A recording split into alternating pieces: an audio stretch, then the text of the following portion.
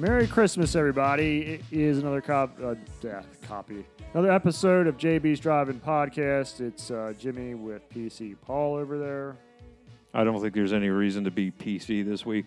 No, we're doing a little bit something more traditional, I guess you can say. And the genesis of this deals with the season that we're in right now, the Christmas season. When this is released, it will be the week before Christmas. The second part will be the week of Christmas. Actually, be released on Christmas Eve.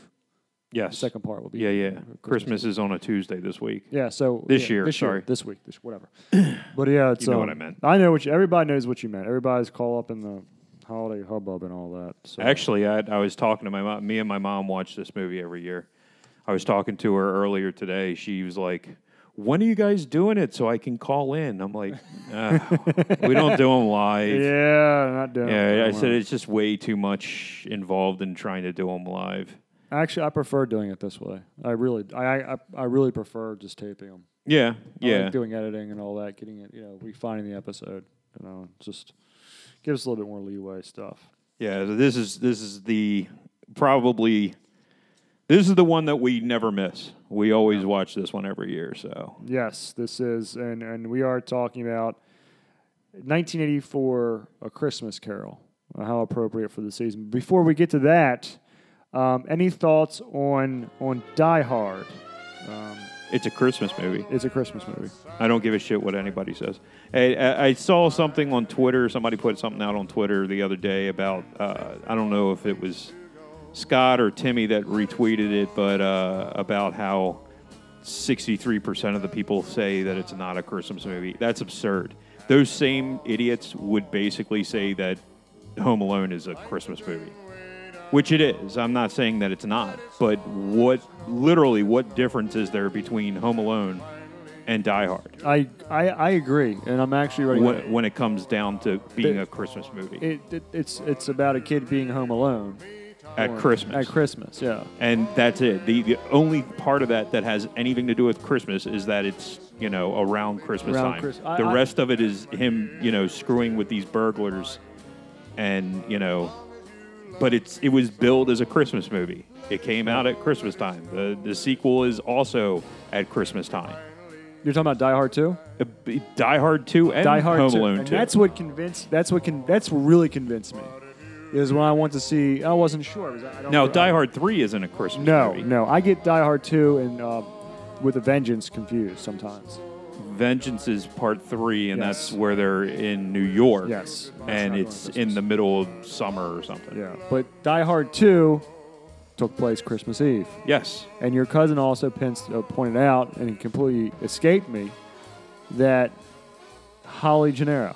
Yeah, Holly. her name is Holly. Yeah, it just is. I don't know how many more hints you need that we're supposed to remember that this is Christmas. It's about a guy returning to his family because of Christmas. Yeah. The only reason why he was there because of Christmas. Exactly. There was a Christmas party going on. And the whole point is to spend his holiday with his family. Yes. He has to survive all this nonsense to actually spend Christmas with his family. Exactly. And you know what? Arnold Schwarzenegger did the same thing in Jingle All the Way. He had to go through some hijinks to get the Turbo Man doll. Oh, yeah. Spend Christmas. Oh, yeah. I mean, literally, the only thing that has to do with is he's trying to get a Christmas present for his kid. So if you're going to say Jingle All the Way is a Christmas movie, how the hell can you not say Die Hard is a Christmas? It just doesn't make any sense. There's a lot of Christmas movies that are only considered Christmas movies because they're based at Christmas time. Mm-hmm. Yeah. There are some that are specifically, suited to Christmas. I mean, this is a Christmas Carol being a perfect example of that. Correct. I mean, it's obvious that is built, it is created 100% behind Christmas, but even behind that, mm-hmm. You could make the argument. You could make the same argument for A Christmas Carol that you could make for Die Hard. Again, against it being a Christmas movie, because okay, you have ghosts. You have. It's really just it's a story about one man's, coming to term with not having any joy or happiness in his life. I mean, that's essentially what the story is about. So you could have that at any time of year, but the fact that they have it at Christmas makes it a Christmas story. Yeah. So the same argument for Die Hard, Die Hard 2, Home Alone 2. If I don't know if you've ever seen Home Alone 3, but I don't actually believe that happens at Christmas time at all. Don't remember. It's not the same kid, so it kind of stinks. To me, if the genesis of the movie, if the catapult of the movie has to do with the holiday. You mean the catalyst? The catalyst. Yeah. God damn it. No, that's okay. The catapult could work too. It could work, but the catalyst for the movie, if or the story, if it is the holiday, if it's a Christmas holiday, then it's a Christmas movie. Well, yeah. I mean, okay, the best Thanksgiving movie of all time. Planes, Trains, and Automobiles. Yes. What does that actually have to do with Thanksgiving? Not a whole hell of a lot, considering the fact that the only thing is he's trying to get home to spend Thanksgiving with his family. It's the same freaking setup. Yes. It's the same setup. It's just a different story. What about Halloween? Think about Halloween. Okay. Halloween is just a serial killer that attacks at Halloween. Yes. So, but everybody considers that a Halloween movie. Exactly. At the same time, you had, My Bloody Valentine. That is actually a date movie at Valentine's because it's set in Valentine's Day, even though it's the same movie. It's just a killer going around killing a bunch of people, but it's a way to take a girl out and cuddle in a movie or whatever you want to do, depending on how many people were actually in the theater.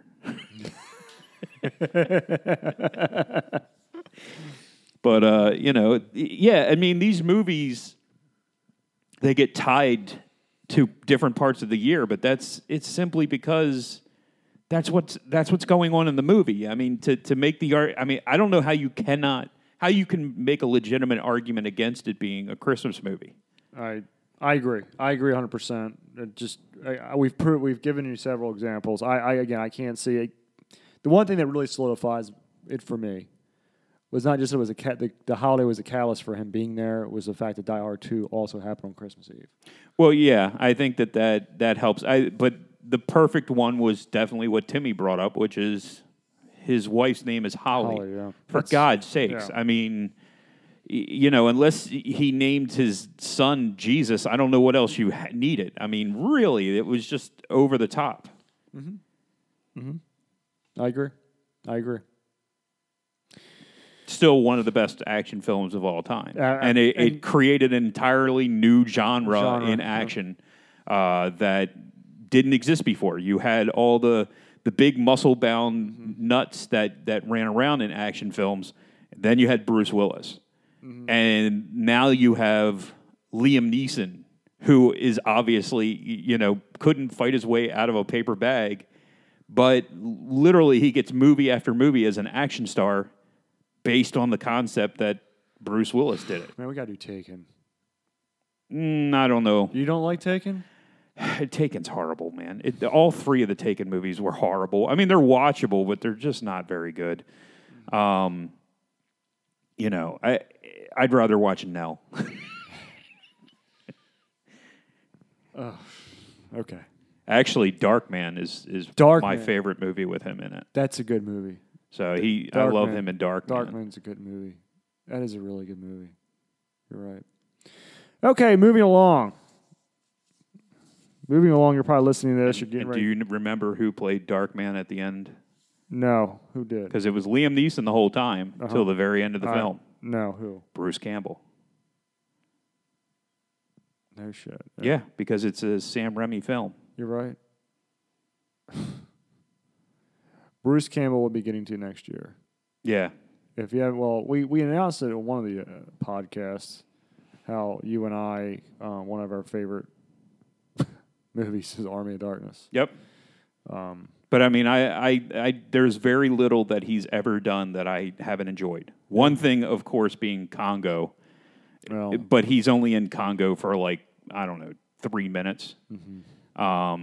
He gets killed in the first 3 minutes of the movie. So outside of that, like there's very little that he's done that I haven't enjoyed in at least some form or fashion. Yeah. Alien Apocalypse is not one of his better films, but Well, everybody it's still has enjoyable mistakes. because it's Bruce Campbell. Nick Cage was in Face Off. I mean, I'm gonna take your face.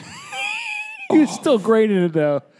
Everything about Yeah, Nick Cage. everything is about wonderful. Nick Cage and is- he does shit movies now all the time. Like you go on Netflix, he's always got some new movie coming out every 3 to 6 months on Netflix. Direct to Netflix. I don't think it's direct to Netflix. It just they all end up on Netflix, and it's a flip of a coin. One will be absolute dog shit, and the next one will be great. Snake Eyes. Snake Eyes. Snake Eyes was so horrible, but he's wonderful in that movie. He is absolutely wonderful. He's so over the top Nick Cage in that movie. Yes. Yes. But he doesn't get enough credit, but I think that's that's a discussion for another episode. yeah, an episode coming up Yeah, shortly shortly after the new year. After the new year, we'll be announcing the next. At the end of the episode, Actually- I guess we'll probably announce our next movie. Next two, we're gonna announce our next two movies just because of the sheer length of one of them, and we want to give time for people to Prepare themselves. prepare themselves for the next two that are coming. All right, Into so the let's get to A Christmas Carol. Let's though. talk. Yeah, let's get to A Christmas Carol. Okay, so everybody knows that A Christmas Carol, classic around this time of year, Yes. written by Charles Dickens, who is responsible for several other literary genius Works of genius. works of genius. Yes, the full title of it was actually A Christmas Carol in Prose, being a ghost story of Christmas. Back then, telling ghost stories around Christmas time was actually the norm. It's when you hear that one. What Christmas song is it about telling ghost stories? They mention it in just in a verse. Greg Klein or Scott Schaefer will probably call us out on this because they know everything apparently. Oh, okay. Well, Some- they also have the ability to look it up. They do, yes, and then act like they know what they're talking about. I don't, Anyway, Christmas Carol was published by Chapman. I'm pretty sure it wasn't "Baby, It's Cold Outside" No, it wasn't. because that's just all about rape. You can no longer listen to that. Yeah, that one's being taken away. That is being taken away. Let me tell you something. I don't know. Are you listening to Christmas music yet? Of course, Gold Digger is still allowed. That one's fine. But we're going to take away "Baby, It's Cold Outside." Okay, They sure. want to take away a Christmas song. They should take away Christmas shoes. They could just annihilate that song. I don't even know that one. I'll tell you what song is becoming like Christmas shoes is that new Five for Fighting song about Christmas something with you. I don't listen to anything anymore. It's man. terrible. It's terrible. If it's not Christmas in Hollis, I don't really care that There you much. go. There you go. Listen to Die Hard episode if you haven't. It's in the archives.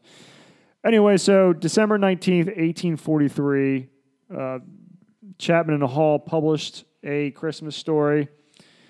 It was originally written, and going back, and it was one of 5 Christmas-centered books that Dickens wrote, the others being The Chimes, The Cricket on the Hearth, The Battle of Life, and The Haunted Man.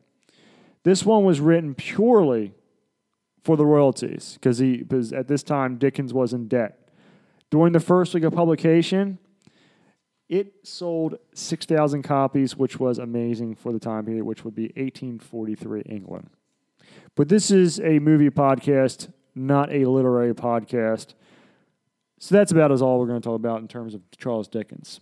Okay. What I think makes this version, the 1984 version of A Christmas Carol, which you can find on AMC, it'll probably be played on TBS. Yeah. It is available. It on always Blu-ray. shows up. It always shows up. We chose this version because you and I absolutely love. I have it on Blu-ray. I do too. I love this version of the Christmas Carol, It's definitely my favorite version. and I think it helped out with the time when it came out in 1984, when you and I were young. Yeah. Still in the 9, house. 10. 9, 10. You were a little younger. I was a little younger. I was 6, 7, yeah. Right. So it kind of makes us draw back to when we were innocent. Well, yeah, and we were young enough to be scared by the ghost. Mm-hmm. We were, jovial enough to still get the spirit of Christmas in us? Yes. And I think anything that, And I'm not talking about my uncle coming over. Oh, that damn. That was, holy cow, I still remember that night. We're just tickling. It doesn't, no, that's not what it sounds like. It doesn't, it's totally different. Trust me. It's not what it sounds like. Just an explosion. Good God. Go ahead. Oh, it still stands out. So, time period 84. This was originally meant to go direct to, it was like a TV not miniseries, it was direct to TV, broadcast network. Yeah, I believe this was this was broadcast on TV first. Correct. And then you can tell because it's segmented for commercials. It really is, in terms of the fade to blacks and all that. It is segmented. But in the UK, it was actually, the United Kingdom, it was released in movies. It was initially released in movies in the United Kingdom, but here in the United States, it was direct. And it was filmed for American audience, but it was filmed in England. Mm-hmm. So Exactly. But I think another reason why this movie, this version of A Christmas Carol really stands out is because of George C. Scott. He nails it. And I'll talk about that during the movie. You'll talk about during the movie. George C. Scott is a phenomenal actor. Yeah. And he is a trained actor, which matters. And stage mostly. And which is this movie is definitely full of stage actors. Yeah. I mean, they're all very good actors. Very good. They're thespians. That's a tie-in with Die Hard. Not only is it a Christmas movie, but Alan Rickman was a trained actor, stage actor. Well, yeah, I mean, when you get a stage actor, for the most part, they tend, especially Shakespearean actors, they learn the craft for the most part. I mean, obviously, there's going to be people out there that don't, but when you look at a person like, I don't know, I was going to say Brad Pitt, but that's a bad example because he's actually become an actor at this point in his career. Mm-hmm. But if you look at his earlier work, he played one character. And he just kept playing that one character over and over again. And there's plenty of people out there that do that. Kevin Costner, perfect example of a guy who basically plays the same character in every movie. Yes. And there's other ones, and I'm just not thinking of them right now. But overall, you have a person like George C. Scott who he could play king of the world, King Midas, and the week later he could play a pauper. I mean, he could play any role that you throw in front of him and do it with precision that couldn't be found in a lot of places. Mm-hmm. Exactly, and that's what an actor is. Scott was born in Wise, Virginia, October 18th, 1927. Mother died at 8. His father, a Buick sales executive, raised him from then on there. He eventually joined the Marines for 4 years when he was 18. After he got out of the Marines, he went to the University of Missouri as a journalism student, but eventually fell in love with acting. He started out on Broadway in Richard III. Then he moved on to television as a prosecutor in Anatomy of a Murder. He was nominated for Best Supporting Actor in that role. Is that a movie or a show? It was a TV movie. Okay. TV show, I'm sorry. All right.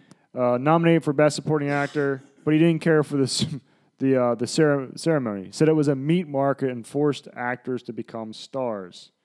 He was nominated again for Best Supporting Actor opposite Paul Newman in The Hustler. He wrote a message to the Oscar board saying, "No thanks," and refused a nomination. That's pretty good. That damn, and he was the first actor to do that. He was in several more movies until he eventually played Patton in the movie Patton. If you don't know who Patton is, brush up on your history. It's a man's man, not like the pansies we have out now. He won an actor for that. He won an Oscar for that. But you know what he did? I don't think he went. He stayed home watching hockey.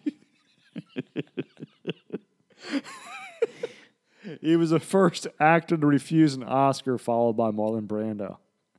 He was quoted as saying, "Actors are the world's oldest underprivileged minority, looked upon as nothing but buffoons, one step above thieves and charlatans. These award ceremonies simply compound the image for me." Well, I think I agree with him. I can't argue that. The guy's a genius. What can you say? Times haven't changed. Times have not changed. Spending 5 hours blowing smoke up each other's ass seems like, fellatio and all that. Oh, geez, it's ridiculous. Yeah. Oh, the hell with them. That's why I've never really watched them.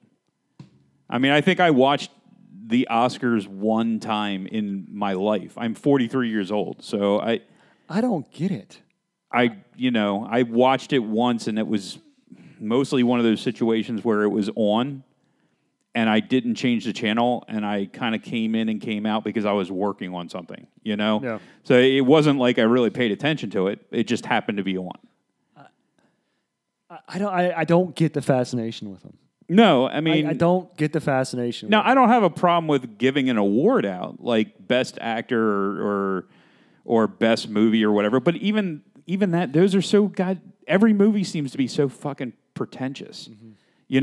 They're not... What you'll never see is Iron Man winning Best Picture, even, or something like that makes a shit ton of movies.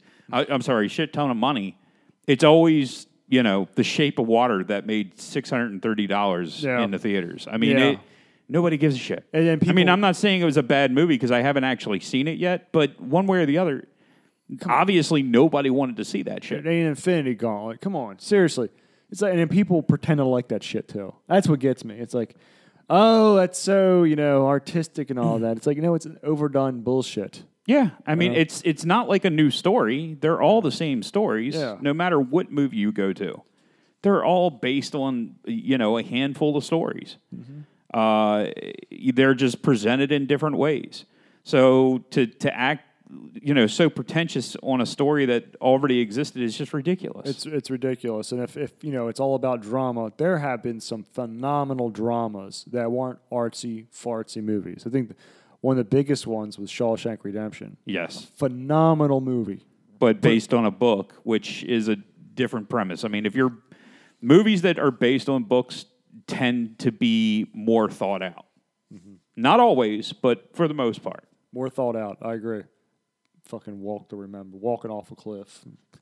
All these other movies like Beaches. Okay. Anyway. Back to Scott. Scott eventually did accept an Emmy Award for his performance in Hallmark Hall of Fame. He said it was a more honest appreciation of his work. So he starred in all these movies, and eventually this idea to play Scrooge came along. He was initially reluctant to sign on to Scrooge. He said, "I didn't want to do it because of Alistair Sim's version that seemed to be the definitive version. Yeah. But I found a different way to approach the character. I decided that he was the loneliest man in the world, and that's how I played him." And I think this is another reason why this version stands out. Yeah, I think so. I mean, it's amazing how you feel sympathy for a man that is completely not sympathetic to anyone. And you find yourself pulled as much as you're repulsed. Oh, yeah. To the character versus, yeah. I mean, the Alistair Sims version is great. I'm not going to say it's not. My grandmother always loved that version, but it's a classic. But to compare it, it's not. I don't even know if you compare the two because it's a completely different take on the character. It really is, and it's amazing that you can manage to show hatred and joy at the same time, which he does in certain aspects of the movie.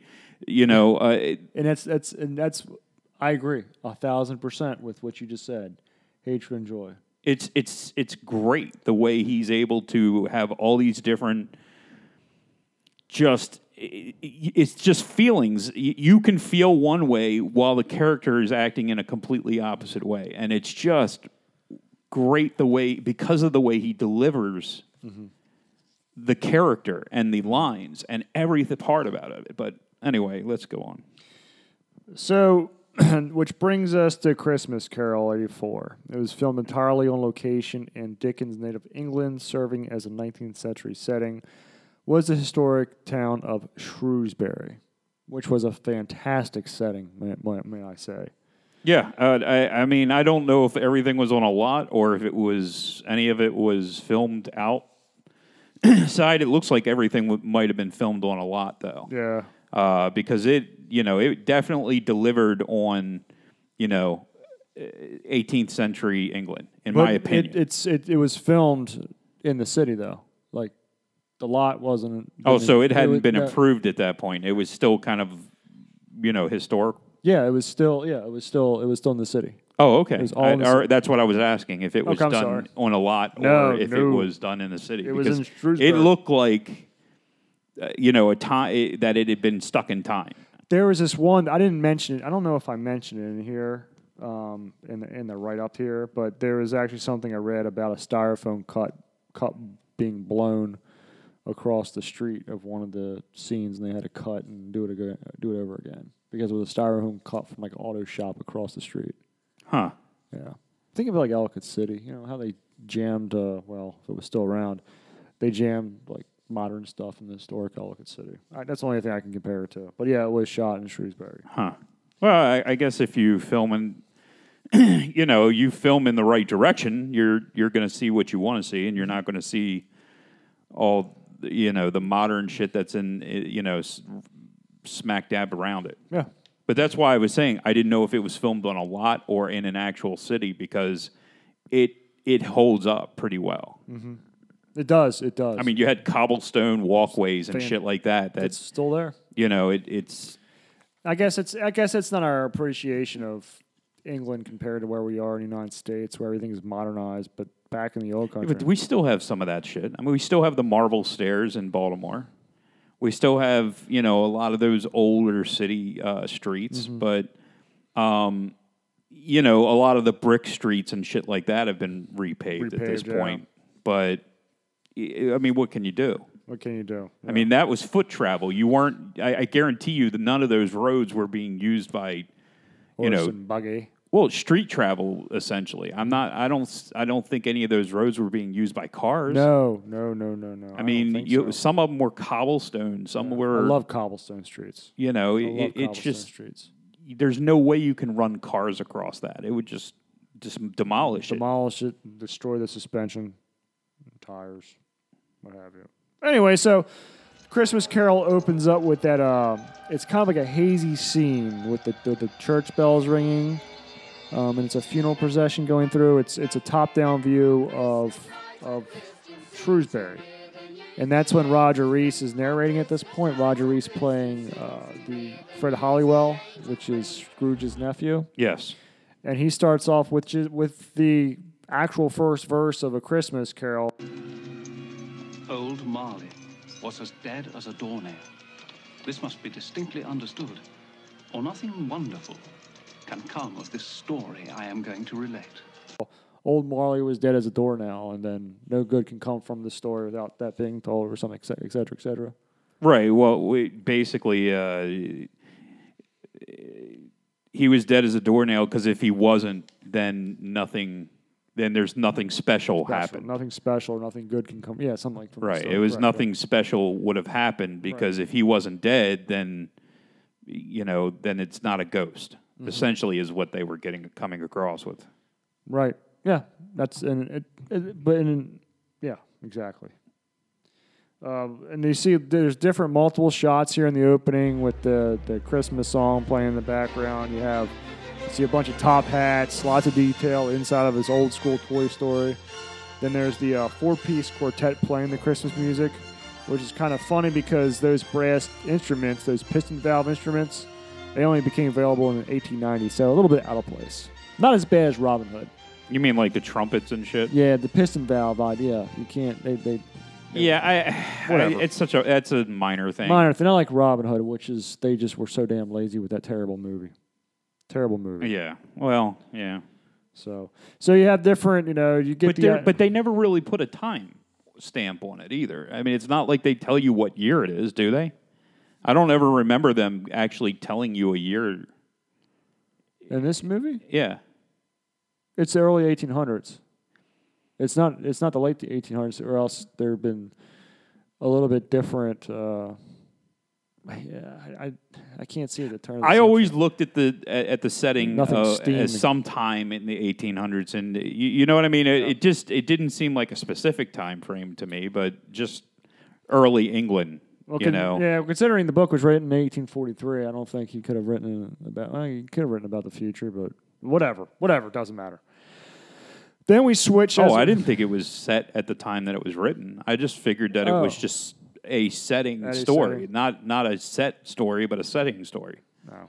Well, whatever. It doesn't really matter. Whatever. Regardless, it's a minor yeah. thing. So then we switched, after we had the establishing scenes of it's Christmas time in England, you have Scrooge in Marley's counting house. This is occurring 7 years after Marley's death on Christmas Eve. You have Bob Cratchit, who is being played, Bob Cratchit, the actor behind it being David Warner, is trying to put a piece of coal in the fire because it's cold. It's very cold. Baby, it's cold outside. Baby, it's cold outside. And this is when you see Scrooge, Mr. Cratchit. Yeah. And then this is classic. It's like, he lectures him about the use of coal. Mr. Cratchit. The fire's gone cold, Mr. Scrooge. Come over here, Mr. Cratchit. What is this? A shirt. And this? A waistcoat. And this? A coat. These are garments, Mr. Cratchit. Garments were invented by the human race's protection against the cold. Once purchased, they may be used indefinitely for the purpose for which they are intended. Coal burns. Yeah, he treats him like a child. Treats him like a child. He pretty much treats everybody through the beginning of the movie. He treats them like they're less than him, or they're children, or they're just indifferent in his life. They're indifferent in his life, and so he's going through the different aspects of the clothing. These are garments. They're meant to be warm. They keep you warm. You don't need that. You don't need that coal. I'm thinking like, man, putting coal in the fire. That's a dirty dirty source of fuel. In an empty, I don't know that you would have a smokestack going out. No. If you're burning coal in there, it would get kind of hazy. Man, that's why I didn't want it. Then you see Scott after he yells at it, he like kind of does that thing that parents do when their child does something stupid. They put their hand slowly to their head, like fucking idiot. What the hell is he thinking? Right. So then, of course, Cratchit backs down because he needs the job, and this is when you have Fred Halliwell, busting in through the door, who is played by Roger Rees, who is an actor we'll be getting to in a couple shows from now. And I'm sorry, that was David Warner, who's playing Bob Cratchit, is an actor we're getting into a few shows from now. Yeah, Roger Rees was the guy from Cheers. He was the guy from Cheers, and he also starred as the sheriff of Rottingham in Mel Brooks' Robin Hood Men in Tights. There you go. A much better version of Robin Hood than the one that we covered. Questionably. Even though I love Cary Elwes. There's just something about Mel Brooks comedies that just never really even Spaceballs did it for me. Spaceballs is the exception to prove the rule. I mean, it really is. Mm-hmm. I don't know why. I mean, I don't hate his movies, but I just never found them as amusing as other people did. Mm-hmm. But that's another day. That is another day, because we do have to do a Mel Brooks movie. Yeah, well, I'll make you do Life Stinks. I don't have a problem doing that. Yeah, it's a piece of garbage. Whatever, it doesn't matter. That is a piece of shit. I'm sorry. It is. Meek and I watched it a few years ago. So yeah, it might be his worst film. Yeah. So Fred Halliwell comes in, who is Ebenezer's nephew. Merry Christmas, Uncle. I said, Merry Christmas, Uncle. Humbug. Christmas a humbug, Uncle? Surely you don't mean that. And he shows up every year, I guess, apparently to invite Scrooge to Christmas dinner. Yep. And this whole scene was funny because Fred is relentless, and I can start picking why Scrooge might be the way he is in a way, because Fred's like, you come over here and have it's Christmas, blah blah blah, and Scrooge bows back, you keep Christmas in your way, I'll keep it in mind. But he's like, Fred is relentless. He lectures him on 3 different occasions in this one scene. Come now, Uncle. Nephew, you keep Christmas in your way and let me keep it in mine. Keep it, but you don't keep it. Let me leave it alone, then. Much good it may do you, much good it has done you. There are a great many things from which I might have derived good, from which I have not profited, I dare say. Christmas among the rest. But I've always thought of Christmas time when it comes round as a good time, a kindly, forgiving, charitable time. A time when men and women seem by one consent to open their shut-up hearts freely to their fellow creatures. And so Uncle Bert has never put a scrap of gold or silver into my pocket. I do believe that it has done me good. And I say, God bless it. Scrooge is essentially saying, leave me alone. I don't care about Christmas. Yeah. Then Fred continues. Come, dine with us tomorrow. Dine? I'd see myself in hell for it. It would be a great joy to me. And to my wife. Yes, your wife. I'm told she brought very little to the marriage. A poor girl, I understand. I love her. And she loves me. Yeah, I mean, I see where you're coming from. I can't put Fred as the asshole, though. No, but I'm saying, saying Scrooge is definitely the asshole in this situation. I'm not debating but this, yes, but being relentless that he wants to spend, because he does it for his mother, though. Yes, and he you know does it that. for his I mo- mean, yes. you find that out later in the movie, but Fred is, he lost his mother, and he loved his mother, and his mother really loved Ebenezer. Mm-hmm. So it was always going to be, he will do whatever he can to be close to Ebenezer. To be exactly, but I just thought it was funny to that honor his mother. Scrooge on 3 different times was like, leave me alone. Just humbug. They just humbug. Just humbug. So, okay, have you read The Christmas Carol? Because I don't even know if I've actually read it at this point. It's a short read. You can read it in about an hour. Do they actually use humbug in that? Yes. Okay, I just didn't know. I can't even remember if I've read it or not at this point. I've read so many different things in my life. It's a quick read. You can read it one evening. Oh, okay. It's not bad at all. It's it's not one of these. He wrote it back then when he wrote it. I think he wrote it in November. Okay. The turnaround was ridiculous on it. I think he might have written. Yeah, it's not really a in-depth story. I mean, it's 5 scenes. Well, essentially 5 parts. Yeah. Okay, so eventually Fred says Merry Christmas to Cratch, and Cratch Merry Christmas, and Scrooge like, the hell with this. And as they begin to wrap up the day on Christmas Eve, Scrooge has to get to, which would be the equivalent of the New York Stock Exchange. And as they're wrapping up, Cratchit's getting his top hat on, and Scrooge's like, I'll suppose you're going to want the whole day off. Whole day off, and that's when the whole day. Such a y'all dick. Freaking Christmas. He's a dick.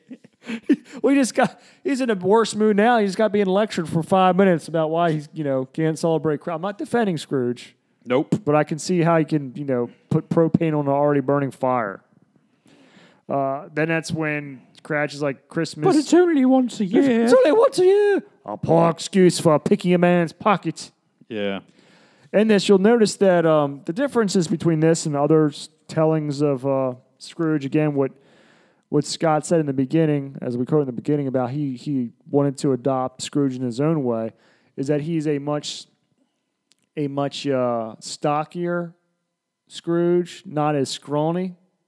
Well, obviously, I mean, size-wise, sure. And he's more of a ruthless businessman than just a miser. But the only issue I pull with that is he's stockier, so you would think that he's heavier, but he still lives like a pauper. So, he's eating like basically cold soup later on. Fun shit, isn't it? You know what I mean? So He wants to save all his money. it's a conflicting ideal because he obviously doesn't gorge. No. So, you know, I don't know that works as well as the Alistair Sims being, you know, scrawny. But that's, once again, it's just minor little details. Minor details. So that's when Scrooge is leaving. You see, he sees Tiny Tim hobble up.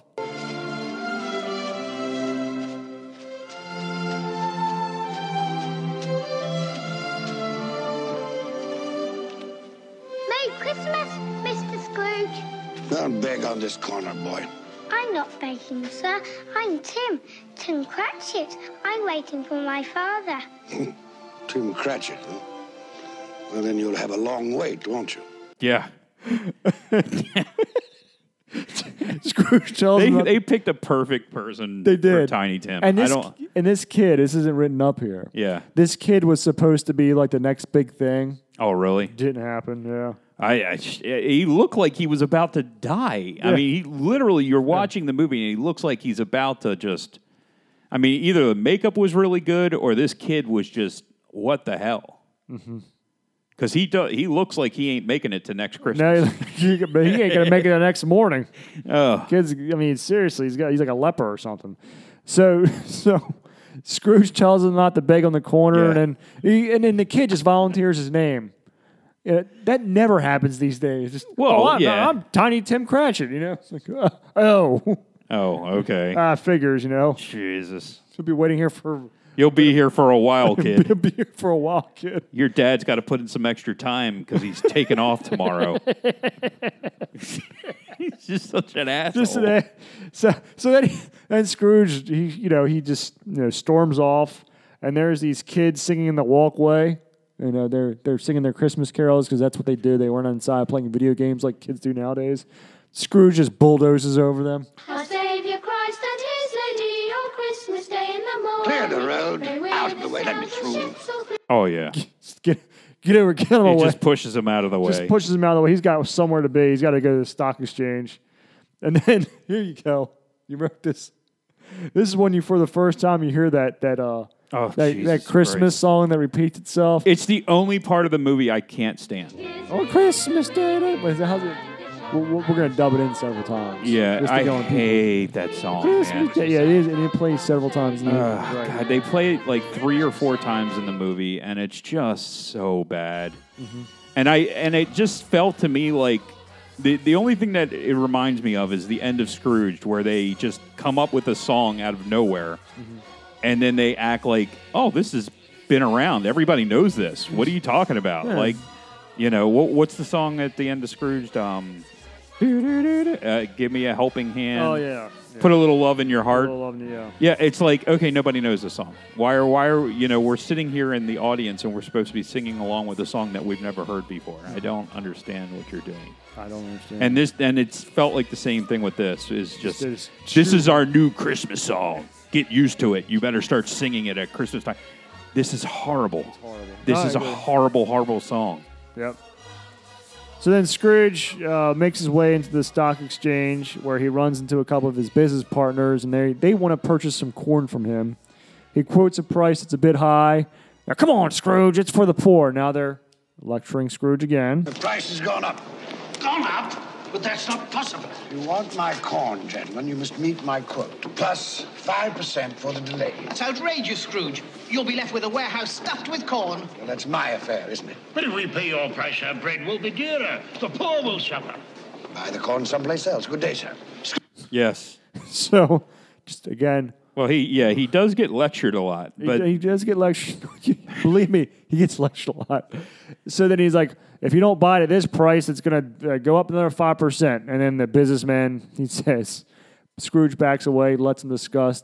They discuss. oh, he had already upped the price. He already got the price from Yeah, because yesterday. the day before they were like, "Oh, well, we have to think about it," and he comes back the next day, ups the price the price. 5%. Then he was threatened and he's to- like, "You just either take it or don't take it. I don't care. And then but tomorrow's going to be even It's even higher. going to be price. even higher tomorrow." Even though it's Christmas, I don't give a rat's ass. I got some cold porridge. But it's to eat. for the poor. It's full, boy. Yeah, lecturing them. And they're like, all right, Scrooge. We'll buy it. And he's like, all right, does not ship until the cash is in hand. Good businessman. But that's the, are there no prisons? No. That's not yet. Oh, That's you're not- right. You're right. That's, he's got to get lectured. Right, because it's right after that he runs into Poole So Scrooge, and hacking. after being lectured by these guys about this corn being for the poor, they strike a deal. He walks another few steps and runs into Poole and Hacking, who are trying to get Scrooge to donate to the poor. And they lecture him. Mr. Scrooge, I presume. Indeed you do, sir. You don't know us. Nor do I wish to. My name is Poole, and this is Mr. Hacking. Excellent. Now, if you'll allow me to pass. Let me explain, sir. At this festive season of the year, it seems desirable that those of us with means should make some slight provision for the poor and destitute who suffer greatly at this time. Provision. Are you seeking money from me then? Many thousands are in want of common necessaries. Hundreds of thousands are in want of common comforts. Are there no prisons? Plenty of prisons. The workhouses, they still in operation? They are. I wish I could say they were not. The treadmill, the poorhouses, still in full vigor? All very busy, sir. I was afraid from what you said that something had stopped them in full force. A few of us are endeavoring to raise a fund to buy the poor some meat and drink and food and warmth. What can we put you down for, sir? Nothing. You wish to be anonymous? I wish to be left alone. Since you asked me what I wish, gentlemen, that is my answer. I don't make merry myself at Christmas, and I can't afford to make idle people merry. My taxes help to support the public institutions which I have mentioned, and they cost enough. Those who are badly off must go there. Many can't go there, and many would rather die. If they would rather die, perhaps they had better do so, and decrease the surplus population. Surely you don't mean that, sir. With all my heart. Now, if you will go about your business, gentlemen, and allow me to go about mine. Good day.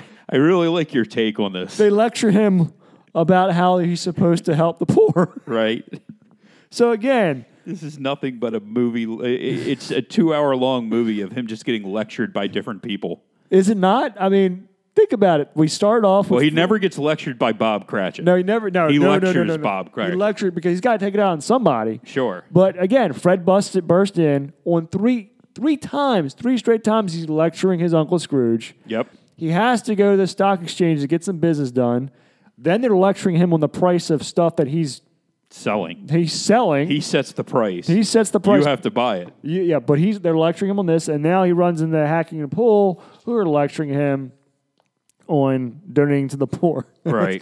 And that's when Scrooge is like, "No, I'm not going to give you shit. Are there no poorhouses? Are there no prisons and things of that nature?" Which is curious because what is not being captured? I don't want to get all political. It's not a political show.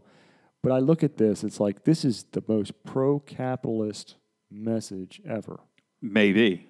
Maybe. Think about it, because he's saying that, why do I have to give money to the poor when my taxes are being collected? Well, then if that's the truth, then the movie would be anti-capitalist in nature. Then To me, it's pro-capitalist because he's essentially, it's on a few different times. He's saying, don't my taxes pay for these poorhouses? And they turn around, it's like, these poorhouses are for shit, essentially. I guess you're right. It's like, okay, so you're saying that the government can't run poorhouses, that the poor people don't want to go there because they're run by shit. And so then it pushes it back to personal, And what does Scrooge do at the end? He personally... Exactly. Right, you're right. You're right, Yes. you're right, you're Thank right. you. Thank you very much. But Greg Klein, that'll put a smile on Greg Klein's face because he knows I'm right too. So the big thing is if they'd rather die, perhaps they should do so and decrease the surplus population, which is obviously an important line here because of what happens later in the movie. Mm-hmm. Then what happens? What happens here? So then Scrooge, I bet he's happy to get out of there. Who, Bob? No. Oh, you mean Scrooge leaving the exchange? Sure, he's happy to get the hell out of that mess. Yeah. And then we switch to Bob Cratchit, who's walking home with Tiny Tim, and they stop to watch other boys playing in the street. Yeah, that's kind of a weird scene. Depressing scene, actually. A lot of the Tiny Tim scenes are very depressing, but she's like, "Can we stop and watch the other boys play ball?" Look, They're having such fun. Bye.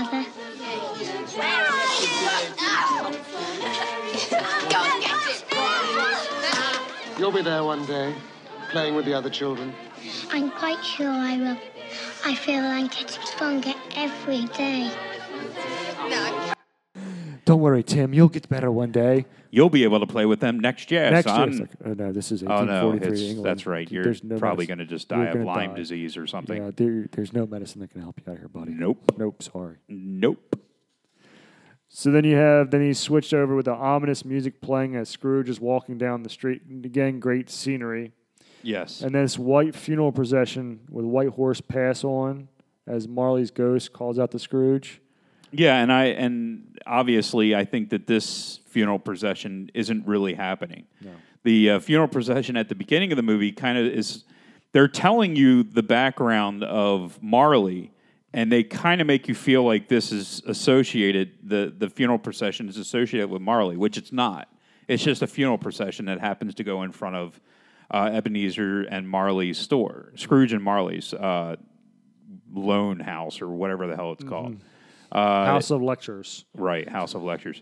So at this point, with a white horse and the white carriage and, it's all white, it's obviously supposed to be more of, this is the actual funeral procession from Marley, and it's just a ghost procession. Mm-hmm. Scrooge. So then Scrooge eventually, and this is a classic moment from A Christmas Carol where you see it adapted in several different, Yes. even the Mickey version of Christmas Yes, Carol. which, by the way, is my second favorite. It's version. fantastic. We have that on DVD as well. I think Yeah, we watched it about 28 times. I'm not Yeah, exaggerating. it's I love it. There's a 30-minute movie. It's great. Yep. Mickey's Christmas Carol. Yep. So Now, they destroyed it when they decided to go back to the well on it, but the original Mickey's Christmas Carol is wonderful. it's phenomenal. 30 minutes. That's all it takes. I mean, come on, Uncle Scrooge. Come on. Scrooge McDuck. Yep. So again, you see Marley's face being superimposed over Scrooge's door knocker. Classic scene. And again, up to this point, I say here that so far we really see the brilliance of Scott's acting.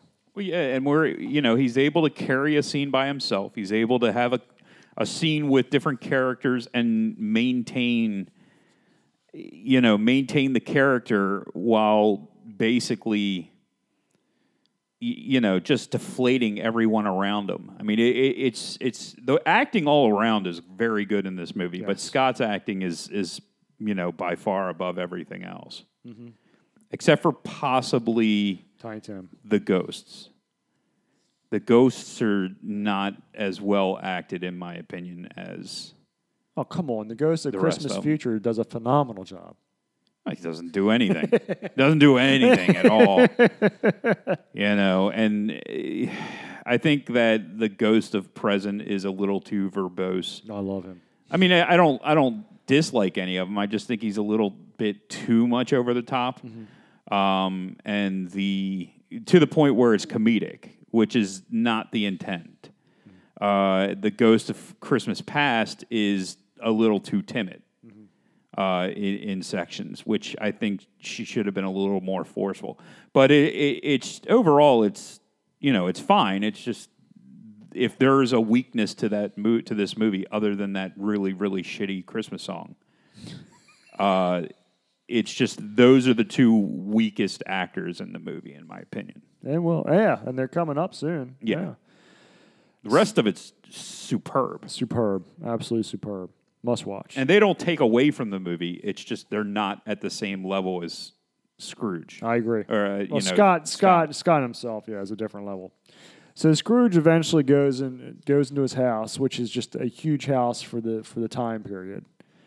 But he lives very modestly. Yes. He lights a single candle. There's no other lights on in the entire house. Well, there wouldn't be lights, but when I say sources of light, I should Right. say. He doesn't go in there and start lighting up all these candles and make it look like a grand place. Well, to the other live. thing that you notice, maybe you didn't notice, but in the time, what they generally did to provide more light is when they would use a candle, they would have a candle in front of a mirror. And he was very wealthy, so he could afford mirrors. Mirrors, yeah. which would light up the rooms more. But he never does that. Never, it's not even, he's just happy walking with his single candle. Single candle, walks up to his bedroom where he then triple locks the door behind him. Yeah. And the reason why I love this is because Scott said he wanted to portray the loneliest man in the world. Well, that comes across. And what better way than, triple locking his bedroom door? Yeah. And like keeping everybody out, even to his most intimate. It's just the symbolism there, I think, is, I don't know if he had... Well, to have this entire big house, and what's he do? He immediately goes to his room, he locks the door, and he eats eats cold soup in the quiet. Which puzzles me, where that soup came from. Like, he's been out working all day. It could have come from the maid. Lectured. He does have a maid. We find that out later. Yes, you're right. So she might have left it there for him. Possibly. But he walks into his bedroom and just picks it right up. Yep. Just sitting there for him. And he just, I don't know. Or I don't know if it was porridge or soup. I can't remember. Maybe he's trying to kill himself. Maybe he normally would heat it up, but after this day, he's like, the hell with it. I'm going out. Give me this whatever disease I'll get from this, cold-ass soup that's been sitting out. Give me all that bacteria. I don't think he thought I'll about those Fred. kinds of things. No, I'm being... never mind. But you also notice in this setting, which differs from other settings, is that Scott is wearing still like a proper outfit, whereas in other adaptions of Scrooge, of Christmas Carol, Scrooge at this point is wearing like his night clothes with the hat and all that jazz. Correct, with that pointy elf hat and all that. So he sits down in this again dark bedroom. You see cobwebs in the corners. You do see cobwebs in the corners, correct? Yeah, which that part it doesn't make as much sense. I mean, if he has a maid, then why the hell is it? That's dirty. So then he's a minor point. Minor point, yeah. So as he's about to eat his potato soup, that's when you hear Marley calling for him. Bells start ringing, and then you sound the chain approaching, and then the door unlocks itself and flies open. Yes. And Scrooge, what the hell is going on here? And that's when the ghost of Marley, who's played by Frank Finlay, who is a legendary actor in England, but we're not going to get much in depth on him because he's really out of our time period, I guess. Yeah, I don't know much about him. He's legendary in England. We'll just leave it at that. So he strolls in on change. His mouth is tied shut. And this is when his ghost form solidifies, which not necessarily in the story, which separates this from other adaptations as well. Okay. He actually solidifies. He walks over and... Well, just having his mouth tied shut, that was always one of those weird freaking things when I was a kid. Mm-hmm. It always kind of freaked me out, and to this day, I'm not really 100% sure why the hell they tied his mouth shut. I assumed it has something to do with the barrel procedure, but it's just weird. There's a reason why. I have to remember what that is. So Marley with these chains, he's carrying these chains, these bank lock boxes with him, and Scrooge actually reacts to this. He ducks behind the chair. And is like, what the hell is going on here? And that's when Marley starts telling him who he is. I'm a former partner, et cetera, et cetera. I've come to try to help you, essentially. Yeah. I don't want you to experience what I've had to deal with in the afterlife. Great. So Scrooge regains himself, his composure, and he sits down. And there's this back and forth between the two. Whereas Scrooge is like, you were a great businessman, et cetera, et cetera. And then this is a classic line. Business! Mankind was my business. The common welfare was my business. Charity, mercy, forbearance, and benevolence were all my business. The dealings of my trade were but a drop of water in the comprehensive ocean of my business. I'm sorry for you, Jacob. Is there anything I can do for you? For me? Nay, it is too late. But I have come for your sake, Ebenezer. I love that. So again, Scrooge is being lectured again Yep. for the fourth time today. For the fourth time. It won't be the last. No, will not be the last. So this is when Marley eventually explains to him, as you know, as a listener knows, that he's going to be visited by 3 ghosts. 3? 3 ghosts this night. Now, in the book, it was successive nights, whereas here, like Die Hard, they're doing it in one night. Another reason why Die Hard's ghost calling inspiration to Scott's A Christmas Carol. So Marley ties his mouth shut and flies out the window. Then when he flies out... I always liked how it was the first had 1, the second had 2, and the third shows up whenever the fuck he feels like it. Wherever the hell he's got things to do. He's got other people to demonize. That ghost ain't messing around. He shows up where he damn well pleases. So, yeah, wonderful. Marley ties, he disappears, and then Scrooge's like, it's something I ate. Yep. A bad potato, whatever. Then he goes to bed, and that's when the clock strikes 1. Wakes Scrooge up from his slumber. Nothing happens at first, and this is when we transition to the second part of this 5-part play. This is the visit of the Ghost of Christmas Past. And that will be it for part 1 of A Christmas Carol. Part 2, and all the ghosts will be visiting us later this week when we drop off the episode a little bit earlier for you. Usually do it on Monday. It's going to be this weekend, hopefully by Friday if I have the time. In the meantime, make sure to follow us on Twitter, JB's Driving. We have a Facebook account, JB's Driving Podcast. We also have iTunes, Stitcher, SoundCloud, working on distributing that, and a potential webpage and YouTube coming up in the beginning of next year. Make sure to tell us your friends about us. Really appreciate the support so far. It's been overwhelming, and we're continuing to grow. Now, with that being said, we will see you later this week, and have a Merry Christmas, and be safe out there.